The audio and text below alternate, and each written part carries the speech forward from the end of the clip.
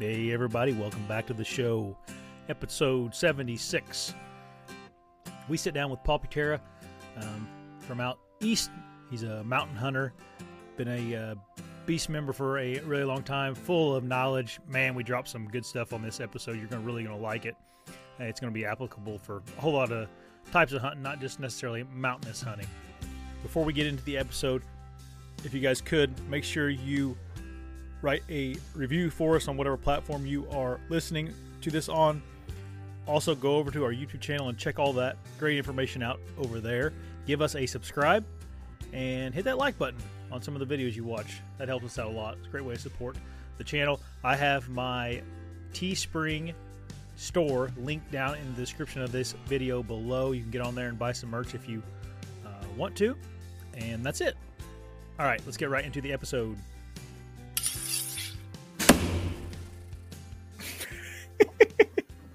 That's hard enough. I can see Paul in there.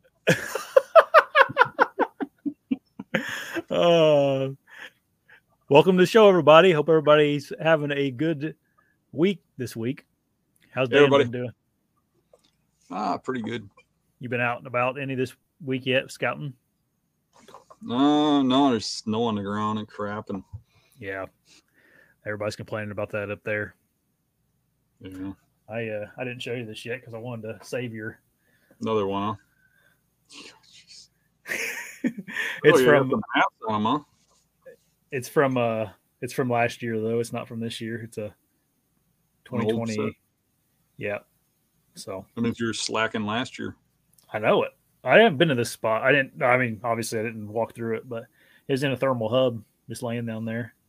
I found this one big as day. It was just tines up. You could see him from a mile away. And then this one, I walked down the trail probably 60 more yards and it was laying there. About walked past it though. But if it's still alive, it should be a pretty good one by now. Oh man, it'll be a giant if it's 2 racks later. Yeah, it'll be a big one. Yeah. We'll see though. It has a kicker coming off the back too of the one that's right. Little kicker coming off there. Oh, yeah. Hopefully it's bigger this year, but I don't know. We'll see. It's in a spot that I kind of didn't think there'd be much there, honestly, because it's pretty close to a parking spot, but kind of surprised me. I was walking back to the truck to kind of quick stepping it back to the truck, and I looked over. I'm like, oh crap, there's a big antler laying right there. So another one was all close to it. Yeah, it was just down the trail and back into the hub towards the bedding points. But after I looked at that spot, I went up into those points where it came down to the hub, and it was like pretty perfect. I mean, there was lots of layovers, a whole bunch of greenbrier and stuff. So I was like, oh, that's probably why he's here. Really kind of thick areas that sometimes that you lack in the hill country. But all I did was I kind of just sat around and thought about what I'll talk about in that seminar. I think I'm going to talk about cats and raccoons. Yeah. That'd be funny. Wear that cat shirt your daughter got you for Christmas and just talk about cats the whole time. I wear my cat pants. You can kind of see through them though, so it might be creepy. I think they're made for women. Huh? Oh well, so they're a little tight in the crotch. Oh no, we better just talk about deer hunting. All right. Oh, that's funny. Yeah, I think people would rather me talk about deer hunting. I just like talking about cats and raccoons. Yep. If anybody's coming to the Columbus show this weekend, that's where me and Dan are going to be at. That's what he's talking about, those seminars, and all that information is linked below if you guys want to check that out. Anyway, I kind of wanted to. I got to quit saying anyway. I say that all the time. It drives me crazy. Drives people. Anywho. Drives other people crazy too, according to the comments. So anywho is a cool word. I invented that. Yeah. I was told, or I read, that you got to get comfortable with like silence. Usually I say that stuff because I'm like, you're thinking about your next thought, and it's just like a tick you have where you say something stupid instead of just being quiet. just be quiet for a second. It's okay, Must be my nervous tick. Anywho, no, I'm kidding. I did that one. I did that one on purpose. So this is kind of going to be a continuation of what we were talking about last week about different terrains and how to hunt them. And I kind of added one this week, honestly, a mountain terrain. And we have Paul Putera, who's been on the Hunting Beast forum for a long time. I think his name was Ghost Hunter on the forum. If anybody's on there remembers that. But he's an Eastern guy that hunts a bunch of mountain terrain, and we figured we'd get him on to talk about that. Have you hunted much mountain stuff, like mountainous stuff, Dan? Not really. I hunted mountains in Pennsylvania on the public land challenge, but I was kind of a little let down by what they call mountains out there. It's kind of like our hill country. Okay. You know, when you get out to far western Wisconsin, our hills are like what they're calling mountains. Yeah. So. Yeah, and I'm sure a lot of stuff Paul will talk about to do with the elevation, but it was no different. It was the big difference was the mountain laurel and stuff like that. So vegetation was different. That created some different bedding and stuff. But overall, I was surprised at how similar it was in Pennsylvania. I would imagine if you get into that are real mountains that go up to rock and snow and stuff, it's a whole different ball game. Yeah. You know, I'm interested in hearing what Paul has to say too. Well, let's bring him on. So he lives and breathes that stuff. Yeah, for sure. Yo, how we doing? Good. How's Paul doing? Pretty good. Good. We hopefully your connection stays good. We lost you once before the show, but I think we'll be all right. Snow's coming down pretty good outside, so yeah. Yeah, well, I got something in my head. If we lose you, me and Daniel we got something else to talk about. I thought we'd talk about cats. Yep, we could.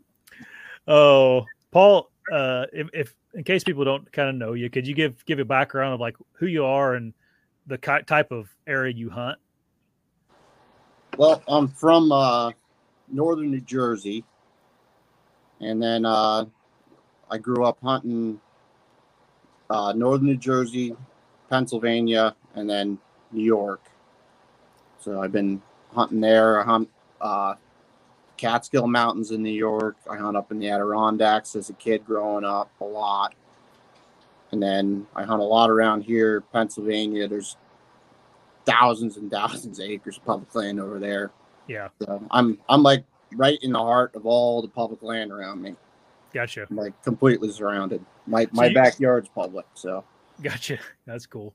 So you can hunt like those states up there. You're pretty close to all those then. Yeah. I'm within like 3 hours of the Adirondacks, 2.5 of the Catskills, and then Pennsylvania is in New Jersey. I'm surrounded. Gotcha. So anything within an hour of me is public land. That's nice.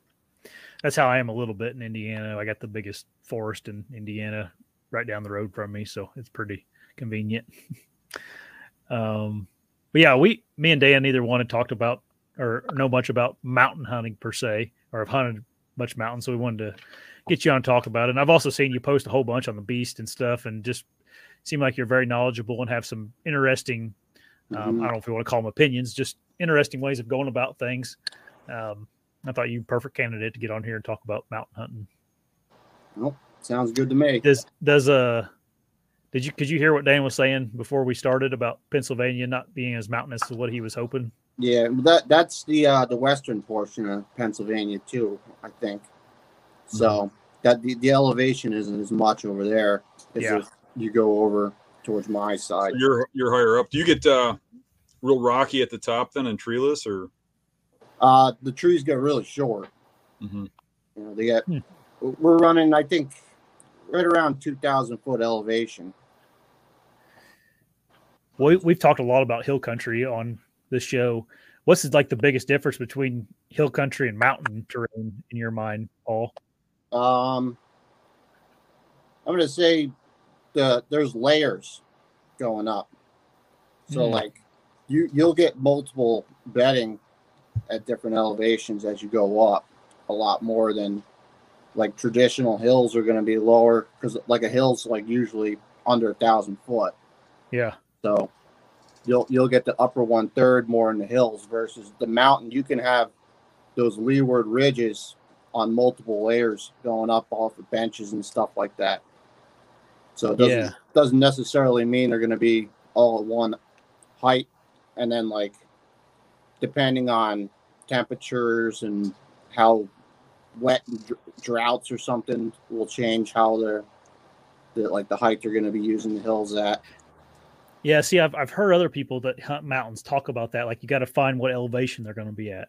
Mm-hmm. And like me in Southern Indiana, we have a lot of hills here, and I've always like tried to like figure out what that meant for me hunting Southern Indiana, but it probably doesn't mean anything for me, Yeah.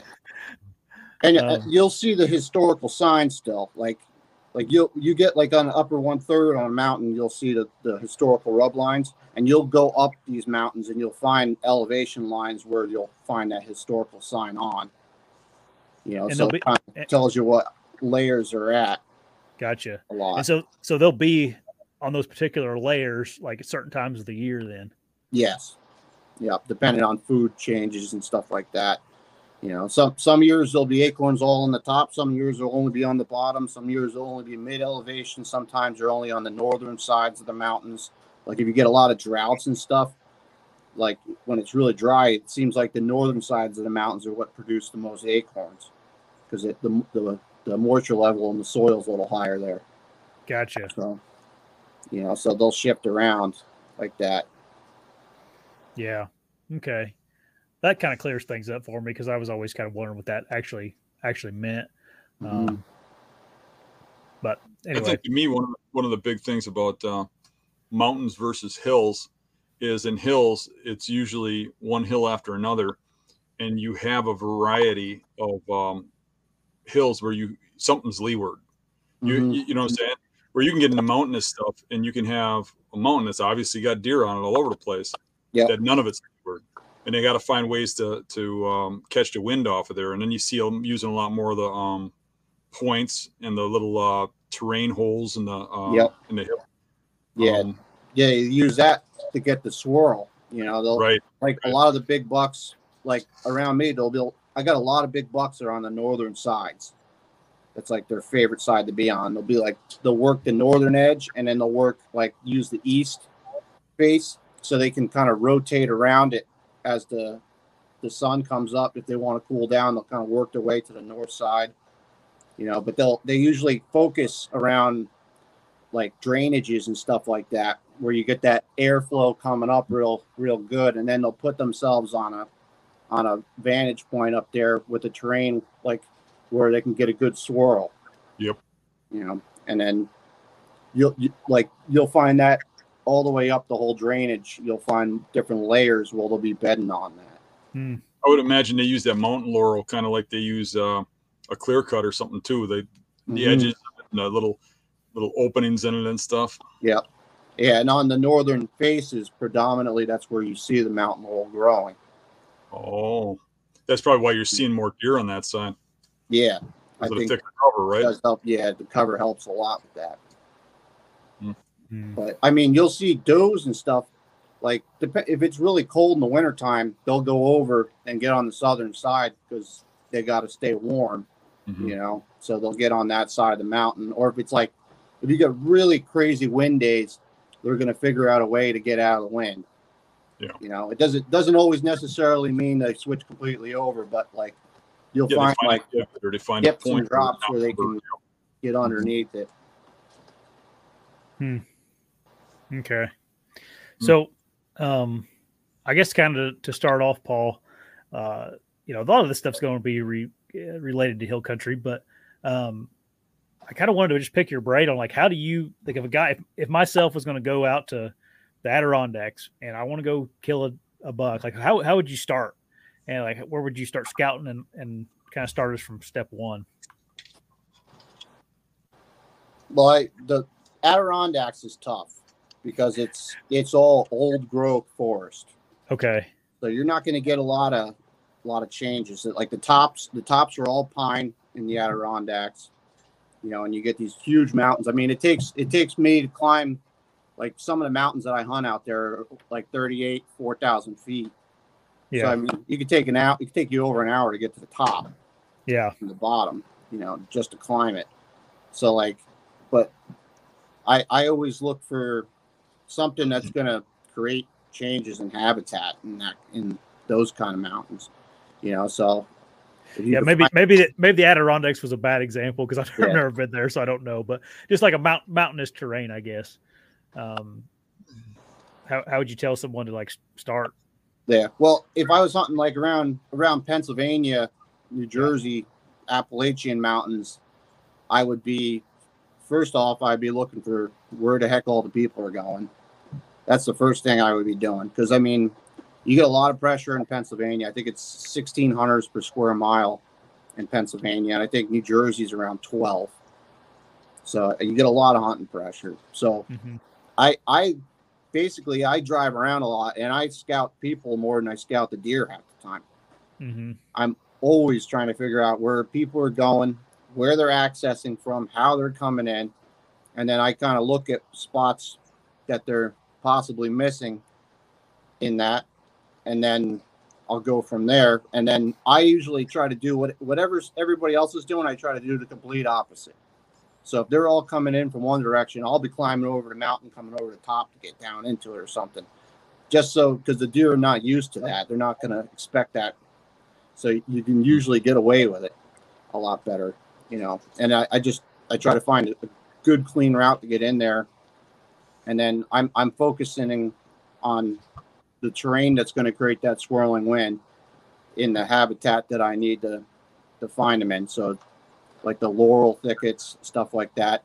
I look for because we don't have a lot of clear cuts around here, but we do have gypsy moth kills that came in and killed all the trees, and then we got the ash borers that are killing all the trees and stuff like that. And all those trees coming down and dying is such a blessing because it's creating vegetation off the floor, So we got a lot more browse coming up and stuff. So you find a lot of this destruction from these pests and stuff is actually beneficial for most of the wildlife. So you don't have much logging there? Not around here. No, it's all old growth. A lot of the trees are 4 feet around, big trees. Yeah. Yeah, it's bad habitat for deer. You got to probably work. And they can see it coming for miles. Yeah. I saw that where I hunted in Pennsylvania. I was surprised I couldn't find much for logged areas at all. Yeah, we have a decent amount here in southern Indiana, but not crazy amounts of clear cuts. Not like southern Ohio. It seems like there's quite a bit of it. Yeah, the Pennsylvania game lands, they're starting to do cuts and stuff on the game lands just for habitat reasons. Like they don't need it for logging, but they're doing it for habitat reasons.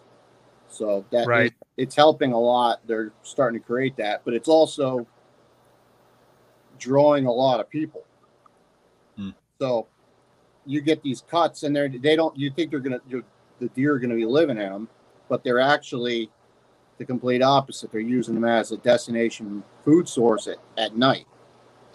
So you get all these guys seeing all this sign in these clear cuts, and they'll be hunting it. But in reality, these bucks leave after September, and the season starts opening up in October. They start disappearing out of these cuts. Like they'll use them all summer, and then they're gone. And then they'll start using them heavy in the wintertime, but they're still traveling from the swamps and stuff like that back to the cuts or coming off the mountain ridges to get to them. Yeah.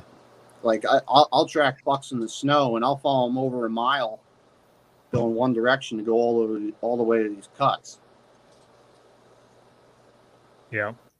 And that's probably a good tip for anybody hunting anywhere. Like if there's something that's obvious on the map, like a clear cut or something, it's like, a lot of times it's obvious to everybody. Yeah. if you got a nice clear cut off the side of the road, go on the other side of the road where there's nothing. And it looks like crap. Yeah. It's pretty hard to hunt deer when they're in open timber. They can put their eyes on you from a long ways. Yeah, it's tough. Most of the deer taken around here are taken towards the rut for that reason, because you can't get close enough to them in the early season. I have marshes and stuff that I hunt south of me, I got big marshes down there and stuff like that. But we got hit with EHD 3 years in a row, and it pretty much wiped the deer herd out over there. So I kind of lost my early season spots for that in September, because our season opens up September 10th. And then it runs all the way to the end of February. Yeah. We had the same thing in Indiana. I don't know, it's been quite a few years ago now, but we had a really bad streak of EHD a couple years in a row, and a lot of the people say that's the reason Indiana's deer numbers are lower than other good Midwestern states. But Paul, you were talking about earlier about finding these swirling wind areas to hunt, and where the bucks are, they typically find themselves there as well. How do you have any tips on hunting those areas that are typically swirling winds?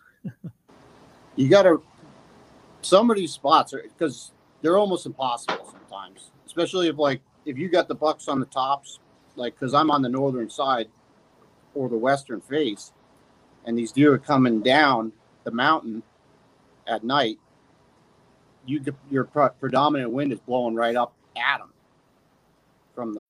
When you need mealtime inspiration, it's worth shopping Kroger, where you'll find over 30,000 mouth-watering choices that excite your inner foodie. And no matter what tasty choice you make, you'll enjoy our everyday low prices, plus extra ways to save, like digital coupons worth over $600 each week. You can also save up to $1 off per gallon at the pump with fuel points. More savings and more inspiring flavors make shopping Kroger worth it every time. Kroger, fresh for everyone. Fuel restrictions apply. Hey, it's Kaylee Cuoco for Priceline. Ready to go to your happy place for a happy price? Well, why didn't you say so? Just download the Priceline app right now and save up to 60% on hotels. So whether it's Cousin Kevin's Kazoo Concert in Kansas City, go Kevin, or Becky's Bachelorette Bash in Bermuda, you never have to miss a trip ever again. So download the Priceline app today. Your savings are waiting. Go to your happy place for a happy price. Go to your happy price, Priceline. From the bottoms, so it's tricky sometimes to even get an evening hunt on these deer on that side. So a lot of times I'll have to physically find the big buck's bed and figure out how to get in there in the morning and get almost set up over it and shoot him when he's coming up. So it's a lot of timing. You got to wait, because they don't always just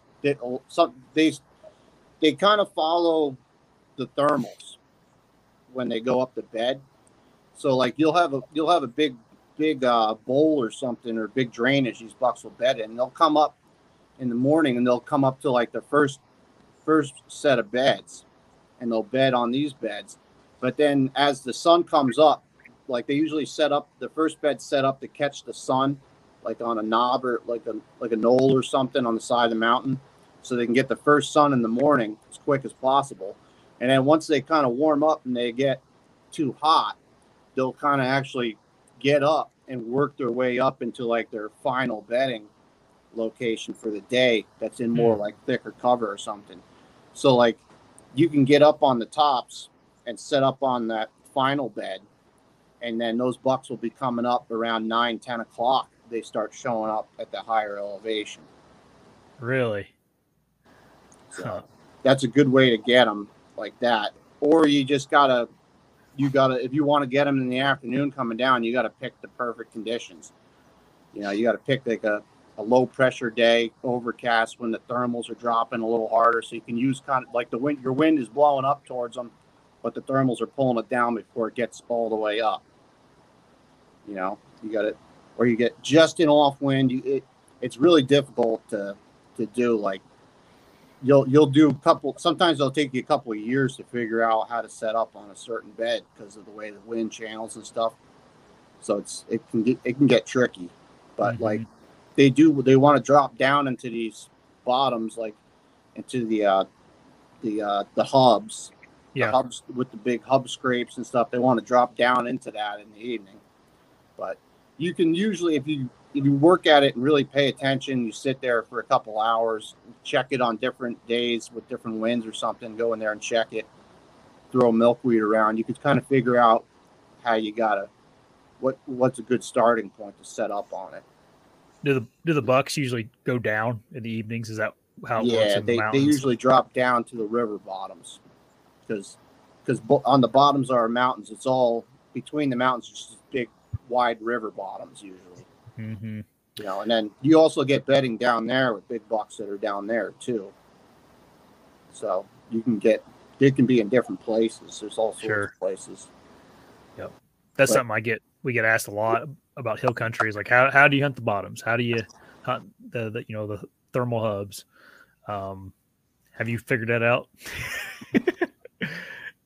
you got any tips on hunting down low, Paul, in those hub scrapes or down in the thermal area? You gotta hold off and wait for a good day to do it. Yeah, you can't, like, if you're gonna just try to go in there when the wind's blowing over 5-10 miles an hour, you're kind of screwed. Like, as soon as you get that higher velocity, then it starts swirling more and gets all screwy. But if you're like 5 to 10 miles an hour, it's usually, you can be pretty consistent. And if you wait for like a southern wind, it can be a lot smoother. So like if you get like when I killed my buck this year, we had a cold front come in from the northwest. So you got some heavy winds blowing in, real cold snap. And then I waited till the tail end of that when it was going to start warming up. And then the winds shifted from the south and got a lot more consistent for me. So then I moved in on the south to get set up for that deer. And it was like the only way I could kill that deer was to do it that way. Yeah, that's a pretty good tip. I honestly didn't realize south winds were a little more consistent. Yeah, because you usually get right before a storm front, you just kind of get that lull in the winds, and then after it, you'll get that kind of lull where everything kind of steadies out. You know. Yeah. But like in between, when you get that kind of violent during the storm, it can be almost impossible to work those kind of winds in those kind of bedding situations. Yep. Something else I've seen you post before on the Beast about hubs is like hunting low instead of hunting high, like hunting low in a tree, I guess. Yeah, getting as low as you can.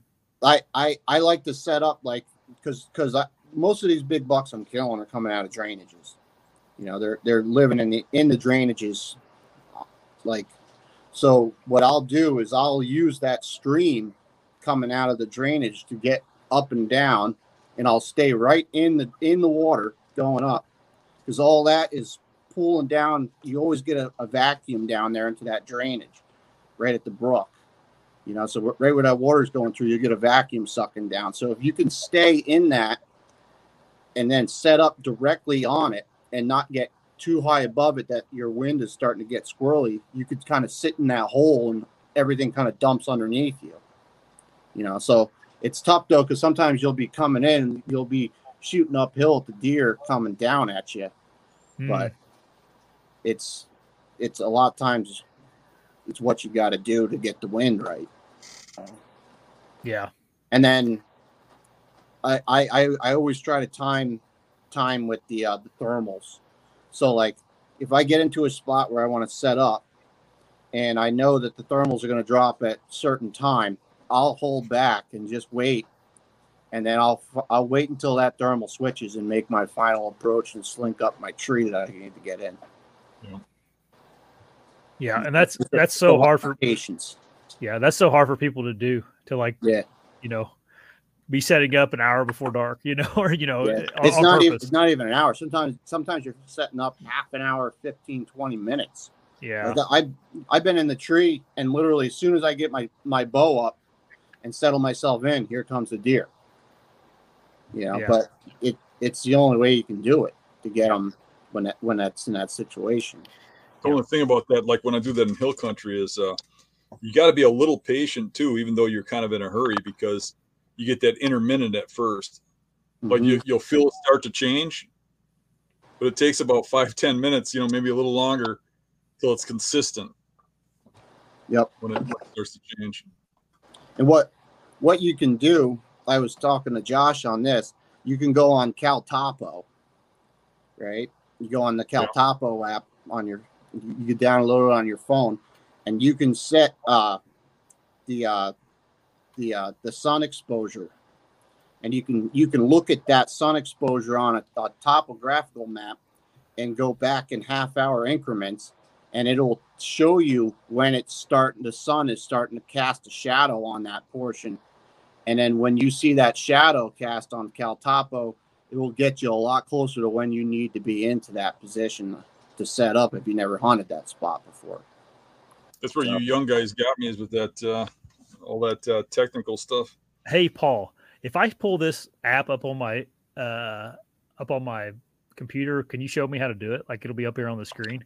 Yeah. I just think I was going to talk about this. Like, I want people to know about this app because this is so cool. I didn't know about this until you mentioned it. Yeah. All right, I'm going to share my screen, everybody, and Paul's going to show us how this works. I got it up here. It's called Caltopo, right? Yep. All right, let me pull it up here. Wait 1 second. I gotta remove this. Just hang with me here for a minute, everybody. Yeah, Paul, you're on a small screen, aren't you? Yeah, I'm on the left. Yep. All right. Now, for you to see these shadow changes, you're gonna have to select an area with hills, like steep ridges. Otherwise, it's just gonna turn dark when it gets. Let's dark. go down here in eastern Kentucky where nobody hunts, and do that. Or western. There's or eastern. Somebody hunts there. Yeah. Well, me or you or Paul don't very much. Let's see here. All right, we'll find some right down here. It looks like a good hilly spot. All right, what do I do now, Paul? If you go on the right-hand side, you got the options on the thing. Yep, it should have an icon that says sun exposure on there. I found it. Now, see the clock? The clock? There's like a clock. See how it's yellow right now? Yeah. Now zoom in on these hills. Are these big enough? Yeah. See how it's the shade is different colors? Yeah. Like right here's your sun orientation. You can set the clock and the date so your sun orientation is right for any time of the year. Well, how do you? I'm having a hard time seeing the small screen. Where's the clock? Yeah, I don't see the clock. Oh, here, this is a little better. You can see a little better now. Like this right here. Oh yeah. How do I change the clock, Paul? It should be on the right where it says sun exposure. It's hard for me to see. I'm on a cell phone, so I almost need. Oh clock. Yeah. Okay. So I can set it to like November. You can set the date for November, whatever. And then see how you can adjust the times. Oh, 9 a.m. Yep. So see, there's your shadows. So there's your rising thermals and your dropping thermals. The purple's is dropping, the yellow is rising. Wow. That's a cool tool. Yep. I didn't even know that existed. Yeah, so you can use that to orientate yourself on where if you want to try to pinpoint where a buck is bedding and you're going in blind, you can pull that up and kind of use that to figure out maybe where he's setting up or or where you got to set up in order to catch him. You know? Yeah, that's cool. Yep, and it changes throughout the whole day. Yeah. And I guess it knows which way the sun is in the sky each month. Yeah, you could set it like June, July, August, September. You can set it to wherever you want. You know? So it'll change the way everything is. Yeah, in August there's probably more sun out, so it's less. Mm-hmm. Yep. That's cool. Yep, and it'll give you morning thermal rises, and you can set it up, and you can do it for the afternoons too. So you can always see where the dark parts on the mountain. But that's also beneficial if you're hunting, like say in November, and it's really hot out. You can go into these spots that are shadowed longer in the day and start finding better activity sometimes. Sure, because it's cooler. Mm-hmm. Yeah. So the dark spots are your lowering thermals, and the light spots would be. Yep. And if you look at these dark spots, you can see why I'm saying I see a lot of bucks on that north facing slope, the eastern facing slope, because they can just wrap right around without making big movements and get back into the shade. Yep. And you can download this. There's a phone app for this too, huh? Yeah. Like I could, okay. Yeah, that's what I run it on the phone. If that's mature forest, like you're saying, and you can find those shaded holes in there that are shaded for a large portion of the day, that's got to be great spots to hunt. Yep. Because you get in there in November when there ain't no leaf cover, and those deer are going to be going right to those shaded areas. Yep. And because it's always shaded, the moisture level in the soil's higher, so you get better vegetation growth on those spots. That makes sense.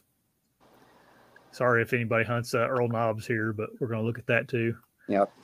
Yeah. So you can see every northern facing slope right there, highlighted right out. Yeah. And then I'll go through that on that map, and I'll look at those shaded points, and then I'll look at terrain features on each one that I would think that a big buck would want to use. And I'll pick the ones that look the best, and I'll go and check those when I'm scouting and stuff. That makes complete sense. Yeah, and then you can take that and transfer it over to if you have clear cuts and stuff like that, you can transfer it over to satellite images, look at your clear cuts, and you can line that all up with the hills, the terrain, and the sun exposure, and you can really dial in right where you think a deer is going to be. Oh, this has public lands and everything else on it too. You can add in there. Mm-hmm. Fire history, that could be pretty useful. Yep, and then you got the you could set the elevation lines on it. I run it at 10 foot when I do this stuff, because then I can see all those little micro features that a buck is going to lay on. Oh, that makes sense. He wants to get that little high spot where he gets that advantage where he can see everything. So you can add. I can add a satellite view onto this, overlay it. I believe you can. Oh, here, hybrid of it.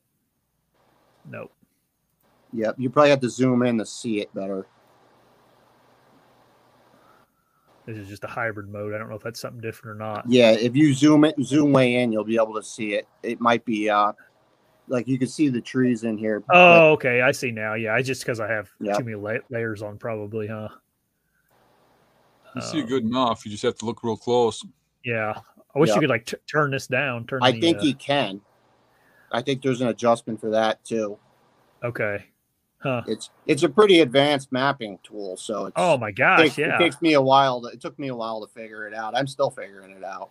Right. Looks like there's wind plot too on here. All kinds of different. Yeah, it can give you wind. It does all sorts of stuff. That's cool. Yeah, I'm glad you brought this up, because I had it written down to talk to you about this map that you were talking about, because I never heard of it. Yeah, because I'm so critical on thermals and stuff like that. I live and die by that stuff in order to kill these deer, Yeah. I can say the last 3 bucks I killed using this. Really? Oh man, we just sold El Topo, and I never knew it had all those advanced features. I just never really even looked. Mm-hmm. Oh, really, Dan? Mm-hmm. So you knew this app then?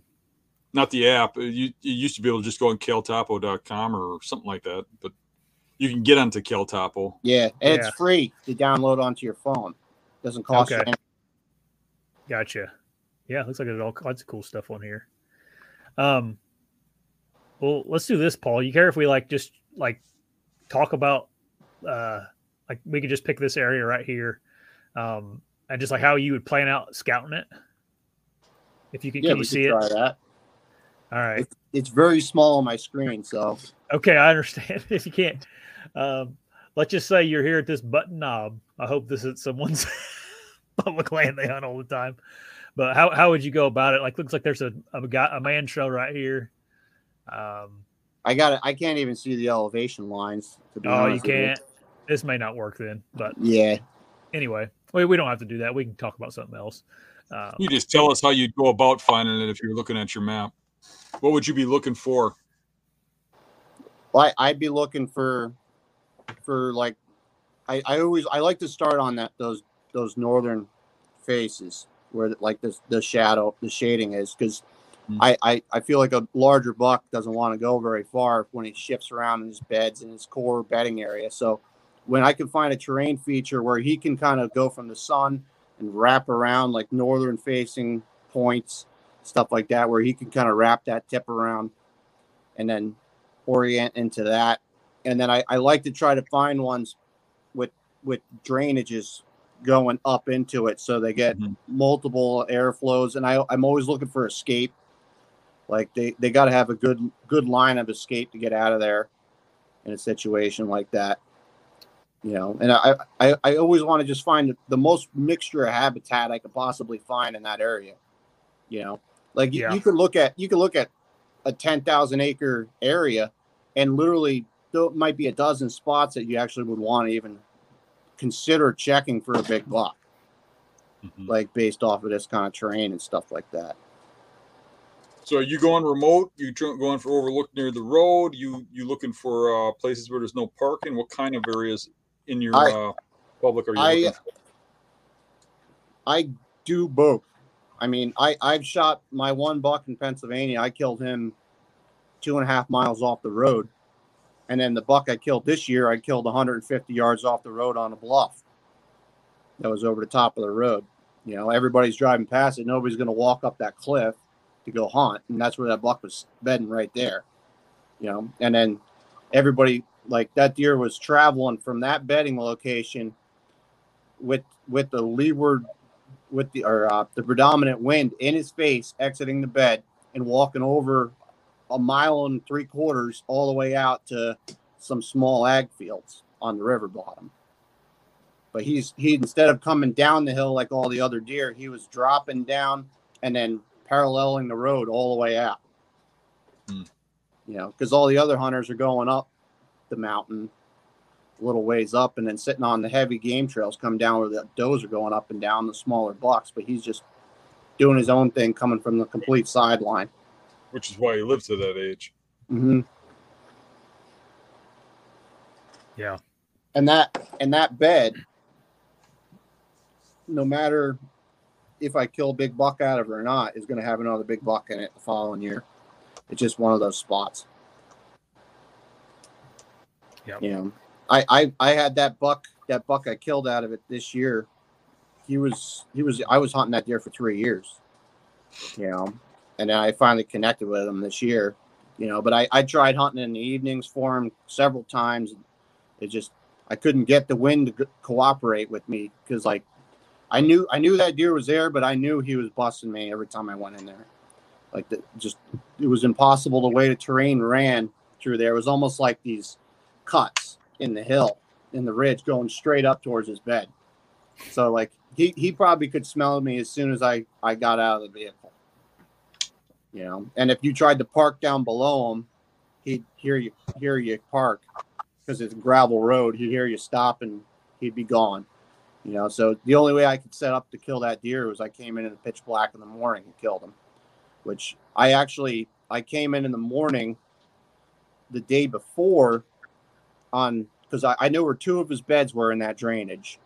And I came in, I was going to go set up over that bed in the morning, and I crested the hill and I met him at the bed at 50 yards, and I couldn't, he blew him out and he ran up the mountain. I'm like, well, that didn't work. So I waited till the sun came up. I went over there, looked in his bed, confirmed what he was doing.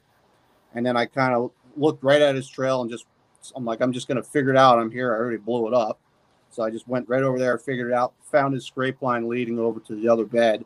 I'm like, he's going right at the other bed. I'm like, I can set up in this drainage here where I can kill that deer. And I literally plotted my entryway to come up so I wasn't interfering with the way he was traveling. And I went right back in the following morning and set up on that drainage, which was about 100 yards between the 2 beds. And I was sitting right next to the creek, but I was blowing my wind with a south wind. I was going to blow my wind just off because he was coming down and then he was walking up the drainage, like right up. He came right up the brook in the morning when I shot him. I shot him right. He came up the brook and then hopped on the bank and stood in front of me at a scrape 25 yards, and I drilled him right there. But I mean, he was smart enough that he was using that terrain. And then after I killed that deer, I realized where he crashed, there was another guy's tree stand right up there. So another guy had a stand in that location. But if that guy ever tried to set there in the morning, that buck, the way he was entering to go through that, would have caught him every time with that drainage, the way he ran it. So because the thermals in the morning drop pretty long right there in that spot because it's on the northern side. Mm-hmm. You know, so it was just the perfect setup for that deer to come in and out to never get killed. He'd always wind you. But I found one little chink in the armor where I could do it, and I set up, and it worked. Yep. That seems like how they all get killed. Is you just got to find there's not more than one chink usually in the armor, and that's the only way you can kill them. That's the problem with like road trips. A lot of times I'll find some real huge buck like that, like the one by your place last year, Josh. I figured it out, but I'd already kind of tipped my hat, you know? Yeah. And you get in there and you move around too much. But if you have that stuff figured out and then you go back, like the area real well, or you get lucky, you know, you go in there like he did and you know, you run into the buck and you're like, okay, you went over there and you find that sign and figure out the setup.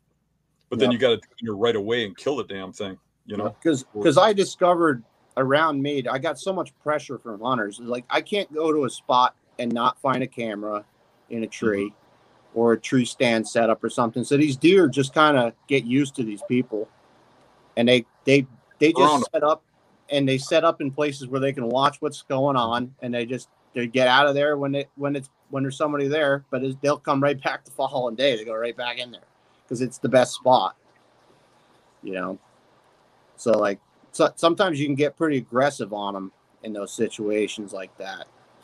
And like, even if you blow it out, if you just make a complete change and don't set up exactly where he was. Like I figured since I went to that bed, he wasn't going to go to that bed and lay down. He was going to go to the next bed down the line, you know, and that's exactly what he did. And that's why I ended up killing him, you know. Got to stack the bedding area. Yep. Almost in a sense, not on purpose, but but you just gotta think about how your scent is going to alter what he's going to do.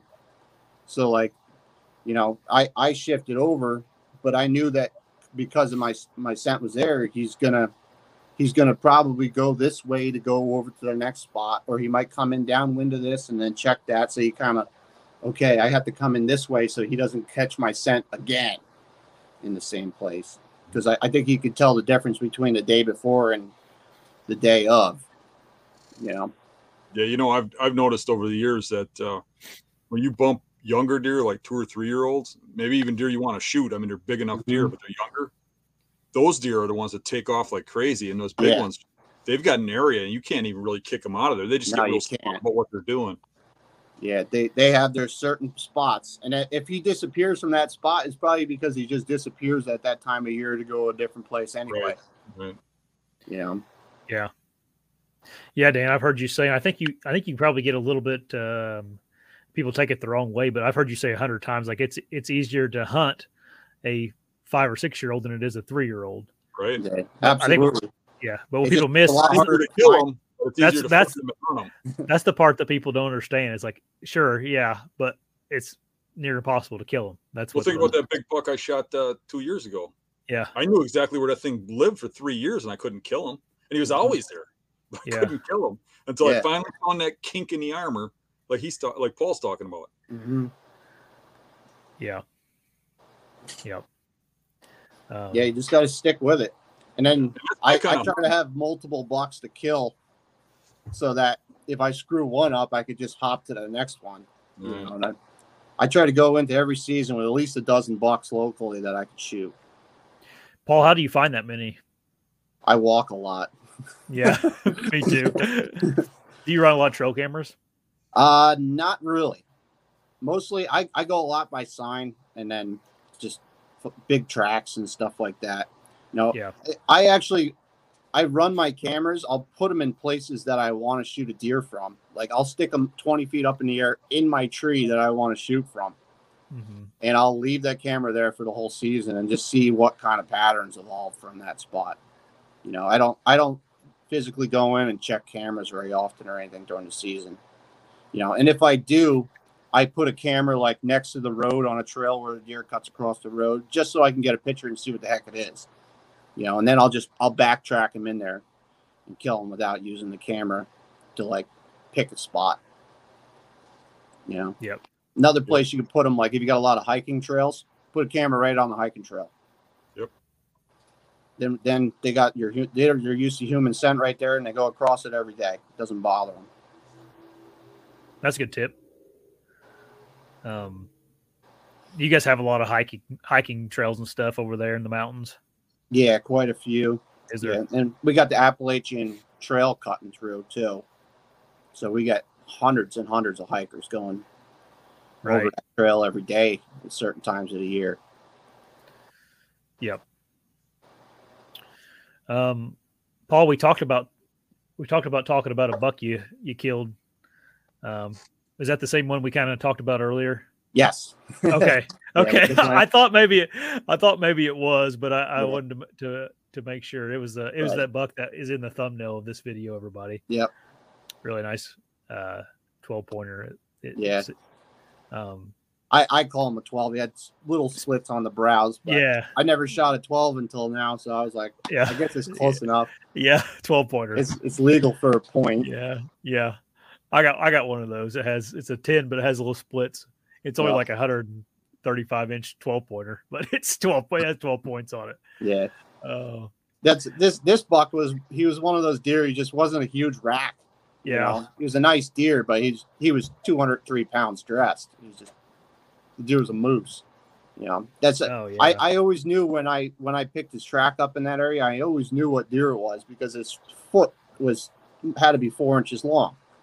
You know, you get this big long toes, and it's probably 3.5 inches wide. It's like there's not that many deer with feet that big around here.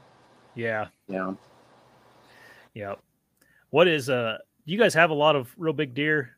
Like how often do you run across the Boone and Crockett deer in the area you're hunting? Not very often at all. Yeah. I maybe will find a deer over 160 inches every 2 or 3 years. Yeah. You know, I think our state record's not even that big. I think the state record's like 168 would put me in the top 5. Really? Gotcha. Yeah. So I've been fortunate enough. I killed one buck that's 150 inches. So that's like a top 20 deer for around here, you know. So. Huh. Yeah. So. I just was curious about that. If the mountain supported big racks like that or not. It does if they can make it to that age. Yeah. Because the problem in New Jersey hunting, it's $6 a year. You can shoot $6 a year? Yeah. Oh my gosh. I didn't know that. Yeah, it's unlimited does and $6 a year. Huh. So it makes it really tough. You got a higher chance of finding a big one in Pennsylvania, where it's $1 a year. Yeah. But gosh, what a drastic difference from one state to the next. If they didn't have so many buck harvests, I think you'd probably see these Boone and Crockett deer in New Jersey too. Yeah. Because we had the genetics. I mean, I see deer that can potentially get way up there, or that are, you know, every once in a while. But it's very few and far between to find a deer over 3.5 years old around here. Yeah, right. We got a whole bunch of questions coming in. You guys want to get to questions, or Paul? Do you got? Oh, I don't want to talk. I want to talk to you about Paul. How's your trailer coming along? Oh, that's coming along great. Dad and Paul bought a enclosed trailer, turning it into a hunting cabin. Nice. Yep. Nice.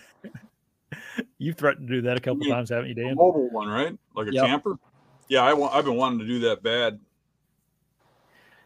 I haven't done it, but I want to do that. Yeah, it's pretty for the road trips. I just like to be able to just park anywhere and sleep. Yep, that's like a nice little enclosed trailer. Put a wood stove in it, set of bunk beds, just bare minimum. Trying to keep it as simple as possible. I might have to start taking Paul on road trips. Oh, that's funny. Yeah, how big of a trailer is it, Paul? Like, what's the dimensions? It's 6x12. That's perfect. Yep. Yeah. So I got the bunk bed in it, and then wood stove in the front. I'm gonna put an air conditioner in it, so I can do summer trips and stuff like that in it too, not cook. And if I want to go south, because I plan on, like, I want to hunt. Everybody goes Midwest to go hunt, and I want to hunt down the eastern side. I want to go down the whole Appalachian mountain chain all the way down to Alabama. Right. That's my plan. I want to hunt all those states all the way down. You know, like next year, I'm planning on going to West Virginia. I'm going to put that one in there. Hunt West Virginia, and then I go to Ohio every year in November. So yeah, but I want to try to keep going down. I'll hit Kentucky, Virginia, Carolinas. I want to kill a mature buck in every state down the whole Appalachian mountain chain. that'd be cool. Yep. Paul, do you care if I share the pictures of your trailer on here real quick? Yeah, sure. If you guys follow Paul on Facebook, you've kind of been throwing pictures of it up on Facebook, I think. But there's your beds and your little. Yep. That's my daughter. Gotcha. Yep. Oh, you made your bed out of aluminum. It looks like too, right? Yep. That's what I do for a living. So I weld dock frames. It's actually I built it out of dock frame. Oh, nice. And there's you built the wood stove too, didn't you? Yep. That's all scrap metal. Yep. Yeah, a little wood stove in there, and yeah. Well, shoot, you made aluminum like fixtures and stuff for it. I made everything. I put everything in there is made out of aluminum. Yeah, I guess you have to with to make it lighter. I guess you don't have to, but it'd be nice for it to be light. That's pretty cool. Yep. And then I'm gonna run one of those little like movable air conditioner units with the hose. Yeah. That goes out the window. And I'm gonna set one of those inside, and then run it a vent through the wall for the hose to go out. Yeah.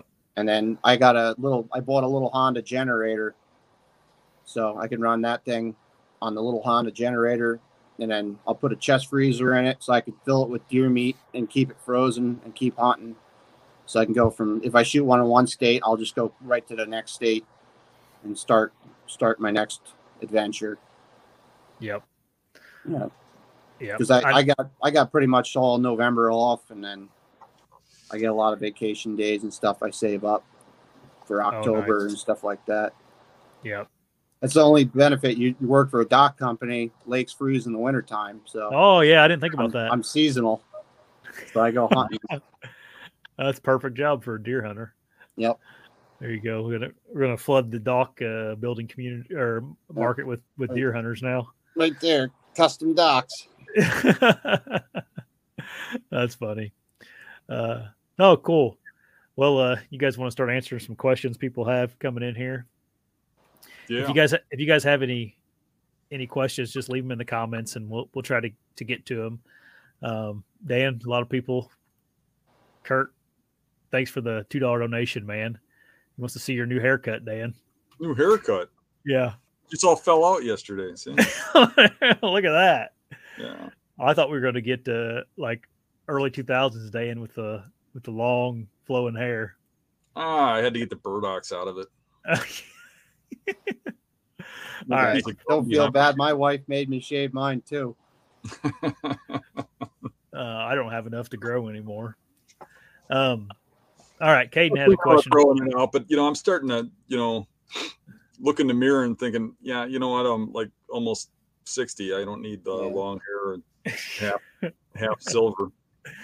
You guys have any strategies for scouting in the snow? Paul, I'm sure you guys get some snow up there. For snow, a lot of times I'll just I'll go into general areas where I can pick up sign. Like, you don't have to start out, like you could start out at nighttime sign where it's all congregated, find a spot like that. And then you can pick up a big set of tracks from there and backtrack it out and figure out where he's coming from with the snow. Or like if I get snow, I look for signpost rubs a lot of times, big signpost rubs. That means usually a lot of bucks are crossing through that area. That's why you get that signpost rub. So I'll start checking signpost rubs, looking for big tracks and spots like that, or just general feeding areas at night or something, Yep. And then when I drive in the morning, I'm checking every set of tracks across the road. You know. So do you have your deer? A lot of them bedding in the same areas in winter as they do during the season. It depends. Some places they do, depending on the habitat, but sometimes with these big forests, there's not as enough food for them up in there, so they'll come out of them in the winter and go to a different area, and they'll pretty much yard. You know, they like in New Jersey around here in like southeastern Pennsylvania and stuff. They don't generally go as far as like the way up north, but they still do completely shift, and they'll yard up. So they might move 2 or 3 miles sometimes into a wintering area. And then a lot of times in the summer, they'll do that too. You won't get a big buck on camera in the mountains until October, and they'll be out in the ag fields and stuff way off. I mean, the one big buck I was hunting the one year, he was traveling almost 9 miles from where I was seeing him in the ag fields and going back in where he was living in the mountains. Mm-hmm. You know, so you'd never see that deer at all if you were trying to hunt him where you saw him in the summer. You know, but usually that's what you get, this little back and forth rotation. You know. Those are good tips for snow scouting, though, in the snow. You guys up in Wisconsin seem to get frustrated with the snow, but it never stops. Like the skid melt. Yeah. Right. You only got so many weekends to scout, and I know it's so much better when the snow's off the ground. You're just sitting here. Would you leave already? And then all of a sudden the snow melts and it's turkey season, and then it's green out, and you didn't get anything done. Yep. Yeah, I don't even use snow to track deer like that. I do it without the snow. Yeah. You pick it. You go out after a rain or something when the soil's nice and moist and the leaves will hold a print and stuff. And you can pick up a big set of buck tracks crossing the road or something like that if you check the trails. And you'd be surprised how far you could follow a deer like that if you take your time and learn it, you know. Because you get 200 pounds, it leaves a mark. Yeah, yeah, and that's how I killed the one big 6.5-year-old buck 2 years ago. That big 140 tent pointer. I picked up his tracks and tracked him on bare ground for I think probably 1.5 miles. And then I started seeing like what I felt like was going to be where he was going to be bedding. And I set up on him from there. But I literally followed that deer from where he was in the nighttime all the way up to there to figure him out. Where was he bedding at, Paul? Or he was bedded up on a big bull up on the top of the mountain. Same thing. It was another northern facing slope again. But big bull, kind of same situation, but this one set up perfectly for an afternoon hunt because there's a bunch of like swamps on the top of the mountain because that's something unique that we get in our hills around here is we get swamps on the tops of the mountains sometimes. Well, that would be nice. Yeah, that's interesting because some of our mountains will be 1 mile or 2 wide on top. Mm-hmm. You know, so you can get all sorts of swamps up there. They're usually just big spring-fed swamps, you know, and they're usually choke full of rhododendron and laurel and stuff like that. Yeah, that's cool. Yeah, but this setup's so perfect. It was just like a bowl that kind of like filtered across the whole top of the mountain, and then there was this big like hogback on the leeward side. You know, and it was like it just set up so perfect for this deer. He had this this beautiful bedding situation where he could work on that hogback on different portions over there and then drop down and work that bowl. And it's perfect habitat situation. I mean, there's tons of ferns growing in there that you could dig fern roots and stuff. It's just absolutely phenomenal spot. What's a hog? Real good oaks. What's a hogback? Just like a real sharp razor sharp ridge. Oh, okay. Yeah, and it was just kind of like butted up to the back side of the top side of the bowl. So he actually would bed right on that high point, and he could see everything. He was just bedding right on the top. And that's something I see periodically around here. You'll see a big buck will just like king of the mountain get on this vantage point where he could just see everything coming. It was one of those situations. I tracked that buck in, and I'm looking at the topo map, and I see that terrain feature up there, and I instantly stop. I have a big scrape in front of me. I just instantly stop and set up. I'm like, if I go any farther, if that deer's up there, he's going to see me, And then right at dark, like probably half hour before dark, I hear him stand up and come off of that. And he was only about 175 yards from me. But I just stopped in time that he couldn't see me. If I rounded the corner at all, I would have been done. But it was perfect situation where my wind was almost blowing at him, but then I had that big swamp to my side, and that swamp was drawing my thermal and my scent down into that water on the swamp on the top. So I just had this like perfect where it was just kind of sucking it in and getting it out of there. Because if I go that's another thing. If I went any farther forward, I would have been into that rim of the bowl that he was bedding above, and my wind would have been swirling in that bowl, and it would have caught up to him eventually. So it's just like the perfect situation to stop and get set up. And I saw that, and I put myself right up against the water, and then he came in. I shot him at like 30 yards. You bring up a good point with that hunt. When you talk about you saw that track and followed it back for a mile, and it reminds me of like Josh's hunt this last fall in Wisconsin when we saw buck cross the road, and he took a gamble, went in after it the next day, and ended up getting it. And I think back on a lot of my hunts, a lot of times it's the willingness to take chances or try crazy stuff. I think a lot of people are just too conservative, where they look at a situation like that and they say, well, what are the chances I could find this buck? What are the chances he's coming out? Well, what are the odds? And then they go and they do the same thing they've been doing day after day after day that's not successful. But I think that taking chances and just jumping on a track like that is what kills those things. I mean, it probably don't work most of the time, but it works enough of the time and pays off so big when it does work. That's worth it. I've killed 3 like that in the past 4 years, backtracking them like that. But yet the majority of your hunts are probably not doing that. No. But yet you killed a bunch doing that. Yeah, which shows that outside of the box thinking is what's killing them. Mm-hmm. Yeah, I honestly don't spend a lot of time in the tree. I can hunt every day, but I spend most of my time scouting. Yep. I'm walking.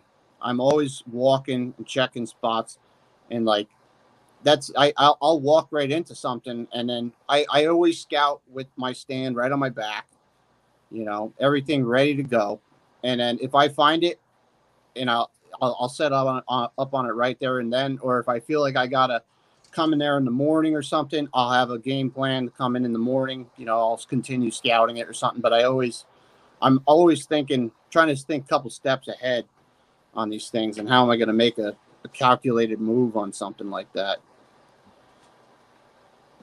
Yep. Some people, a lot of deer hunters, they get paralyzed by like, this is how I'm supposed to do something, Right. Like they get paralyzed. I got to set up in this tree stand. Oh, I've seen that buck 3 times down there now, but I got to sit here because this is where I sit, or whatever the case may be. Paul, I think you gotta get comfortable at being uncomfortable. Yeah. And don't be afraid to jump them.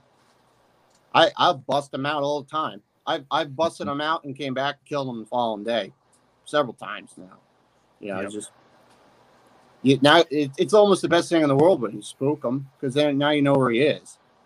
It's like, okay, now I know exactly where you live. Now you got a problem, because now I can come in there and I can figure you out. Like you blew them out, go figure them out right there and then make a game plan. And a lot of times you can catch them coming right back in the morning like that. Yep. Oh yeah, finding one is like half the battle. It's like, oh man, I found one. Now it's game on. Right. You just usually can't make that mistake more than once. That's the good thing about where I live like I don't have a lot of big bucks to hunt, but because of that, when I find one, it's a pretty noticeable difference. Like when you look at the set of tracks on them and stuff, you're like, yeah, well, obviously this is a 5.5-year-old deer. You know, it's like this deer has to be over 200 pounds. You know, all the other deer got these little tiny feet, and this thing's got this huge set of cow tracks on them. You know. Yep. So it almost makes it easier. Like I actually prefer going to places when I plan trips and stuff that are lower deer densities, because I feel like it's easier to hunt these deer when you're not trying to sort through all this crap. You know, you don't have all this sign you got to sort through. Yeah. Yep. Like elk hunting or deer hunting in elk country in Michigan, Dan. Yeah. It's a sign everywhere. It was really hard to differentiate deer sign from elk sign. Yeah. Well, you see that in the Adirondacks. You got the moose sign. But that's usually pretty easy because, I mean, the moose is like 9 feet tall. So Right. His rubs are a little bit taller than normal. Yeah. That's funny. All right. Let's see here. Adam asked us if we see paved roads funneling deer movement much, like even lesser traveled roads, county roads. I guess he's comparing to non-paved roads. I almost feel like roads are like rivers sometimes. I feel like bucks want to travel parallel to them. Yeah, they parallel them because it seems like it's just like an overlooked place. Like not many people are going to set up with cars driving past them like that, you know. And like you look up in the woods and you don't think you could see a deer, but like he can freeze and hide behind a bush or something when a car's coming and let you go past. Yeah. But yeah, that's a good way to look at roads. I've never thought about it like that, but like I always try to look if you got a road where there's a big guardrail on it or something, or like a big bluff and a guardrail, so there's no place you can pull over and park. You know, that's a good place to go check because nobody is driving past that, parking, walking back, and checking stuff like that. You know, or you get like an intersection in a road, or like a sharp Y or something. I'll check that inside bend in that road. You know? And you kind of think of it like it's like a oxbow in a river. You know how a deer lay in an oxbow. You find a sharp bend in a road like that. Sometimes you can find a big buck hiding in a stupid spot like that. There you go. You know, it's like an oxbow, but it's a paved oxbow, paved water. Dan, remember that spot I found in Fort McCoy that was at that intersection there? Mm-hmm. And we had that picture of a great big buck right there. He was just on the inside, like kind of like you're describing. Yeah, every time we went by that spot, we were like, this looks good. And we got in there and got right on one. I mean, but that was the same thing as exactly what he's describing. I was thinking about that spot while he was saying it. Oh, really? Me too. That's what's funny about that. The end of that story is Dan went back there like a month later to hunt, and they had like bush hog that whole thing, like the whole. Yeah. I go back in there and it was clear cut right to the ground. Not bush hog. Yeah, they took the heavy equipment in there and clear cut it. I would have been like, you're dropping me off here at in the dark in the morning. I'll be sitting right in this corner waiting. Wait for that deer to come slipping back. You know, because he's probably out. He's probably parallel on the road coming all the way in from some other place where all the does are at or something. And he's just following that road line in and whoop, gets in that little nook and sits there. Yeah, there was a lot of good stuff. I mean, there was a creek in there. It was nasty thick. It was just a really good area for a buck to live and hide right next to the road. Mm-hmm. All right. Thanks, Pineland Bow Hunter, for the donation. He's asking us if he said he's still singing. He's in New Jersey or South Jersey, Paul.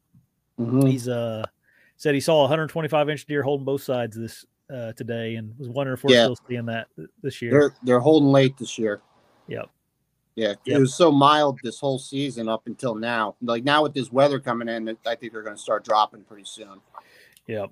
But this is like one of those years they hold until they're about ready to push their velvet out, I think. Yeah. You know? I checked the camp Mario the other day, and he said he's seen them with antlers yet too. Really? Mm-hmm. I checked an SD card today, and I had probably 130-inch, really nice 9-pointers still holding both sides, and a bunch of other ones too, a bunch of other small ones. Yeah, I only found 7 sheds this year so far. And I'm usually up to almost 30 sheds by now. Oh, really? I find tons of sheds. I love shed hunting, but like this year they're not dropping at all. Yeah. I saw a big buck 3 weeks ago down the road for me chasing does in the field. You got any shed hunting tips? That's a lot of sheds. Fine. In a year. Yeah. A lot of work finding them. Yeah, that's what people usually. I find a bunch of sheds too, Paul. People always ask me. I usually pick them up out of the beds when I'm scouting. That's what I'm doing. Like, because I got, like, if you looked at my Onyx, you wouldn't be able to see the map. There's so many stupid waypoints on it from buck beds over the years and stuff like that. And I adjust them and change the waypoints and stuff like that constantly. So, but I try to go through after the season and go through and check all my spots over again. Because there's some spots that might not have deer in them for like 2 or 3 years. There won't be a big buck in there. But if I keep on going back to it, I know that big buck's going to show up again in that area. And when he is, I know exactly where to go again. So I always check them over. And then I'm picking up a lot of little, like 2.5-year-old, 3.5-year-old sheds and stuff. A lot of little guys. Yeah. But I like to keep track of them because, like, if I see a deer with good genetics on them, like, it's hard to get big rack deer around here sometimes. So it's like, if I see really good genetics, I'm going to pursue that, because it's my opportunity to shoot something really big, and it's helped me in the past. I mean, that the 150 I shot, I hunted that deer for 3 years, but I collected his sheds every year. I actually picked up another set of his sheds this year out of one of the spots he was bedding in. I finally found him this year from that deer. So, and I shot that deer in 2020. I found his last set of sheds from 2019, but they weren't even chewed, which was amazing. So it's pretty cool. I got them hanging with the deer now, but they're just old bleached out sheds. Yeah, that's awesome. People always ask me about like shed hunting, and because I find a bunch of them, it's like I just go more than everybody else's. I find them all, I go a lot, or I spend a lot of time in the woods. An eye for it. I spend time in the woods to find them. Yeah. You can. There's definitely hours, when you shed hunt, how many hours per shed do you I go by miles. I usually go about 6 or 8 miles per shed. Oh dang, that's almost exactly what I was going to say. Yeah. Probably was going to say 6. I walked 6.3 today, and I found 2, but they're together. This is off the same buck. That's it. They're almost always within like 100 yards of like a core bed that he's using in the winter or something. Yeah. You'll know when you're getting to it because you'll like just start seeing mountains of poopies all over. There's just thousands of pellets in one spot, but it's tough, like, because of the mild winters too. When they drop, they're not like hunkered down. They don't have to hunker down like they have to on bad years, so it makes it a lot more difficult. Like some of these big bucks, like instead of like going to ag and stuff when it gets bad, they'll just sit tight and hold up in the mountains by themselves. And they'll just deal with it. Just conserve energy. Like you'll get them on camera in the spring, and they're like skin and bones. But they just refuse to get out of their place. All the other deer might vacate the area, and the big bucks stay in place. And you see that a lot up north too, in like the Adirondacks and stuff. Like all the deer will leave and go to the yards, and the biggest, oldest bucks stay right where they are. They'll just drop down and find a little spot to hide. A lot of times they'll find the moose, and they'll stay with the moose in the winter time instead of doing the migrations. And they'll just stay up there because the moose will push down all the snow, because there'll be like 9-10 feet of snow up in the Adirondacks. Yeah. So they'll just let the moose pack it down, and as the snowpack builds up, they just kind of, because they can walk on the top of the snow, it gets so packed. So they'll just kind of feed up the trees. You can see where they're feeding higher and higher.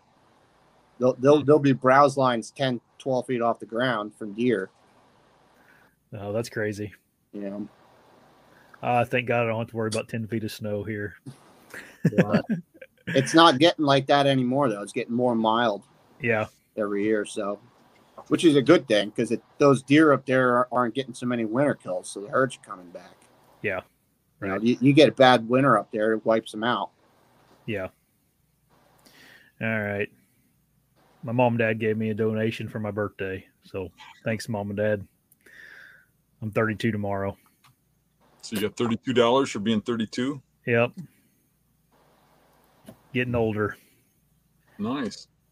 Yeah, people were telling to screenshot my hunting ground. They assumed I was showing you my hunting ground there on Cal Topo. That's funny. That's it.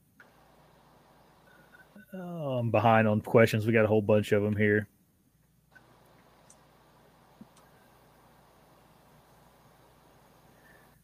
Oh boy, I got a bunch of birthday wishes. That's why I'm having trouble finding questions.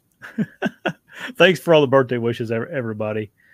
I appreciate it. Oh, here, we can do some call-ins too tonight. I'll copy that and put it in the description. If you guys want to call in, just go to follow the link. Make sure you're in an appropriate place, because you'll be live on the show here and watch the 4-letter words. Why does PA have a break between archery and rifle? He's asking. I don't know. Okay. It's not a bad thing. Yeah. That's one thing I'll say. They don't like, because they have all these breaks between the seasons and stuff. Like after rifle, there's a break for like a couple of weeks in December till winter bow opens back up and stuff, which I can't complain about it, because it kind of gives the deer a chance to settle down. Yeah. They kind of get back into their routines and takes the pressure off them. It helps them a lot. It's beneficial for the deer, but it does suck that, like, I always have some nice bucks on camera and stuff that were running that time of year during that period, because it's like the last week in November. That's when all the big bucks come out and start cruising. Yeah. So it does kind of suck that they do it, but at the same time, it saves a lot of big bucks. Right. We used to always have or we still do have a gap between rifle season and muzzleloader season. There was always a week there where they gave the deer kind of a break. Let's see here. Denny asked if we're going to be in Ohio this week, and yes, we'll be there. Denny, me and Dan will be there. We got a call. Not showing up? I was thinking about showing up. But yeah. Probably be a good thing. Yes, it would be. All right. We got a call in here. What's up, guys? Hey, Jacob. Hey, Paul. I know we talked a few times this past season. And one of the things that we talked about was your method of scouting, going and tracking down deer, especially right after rains.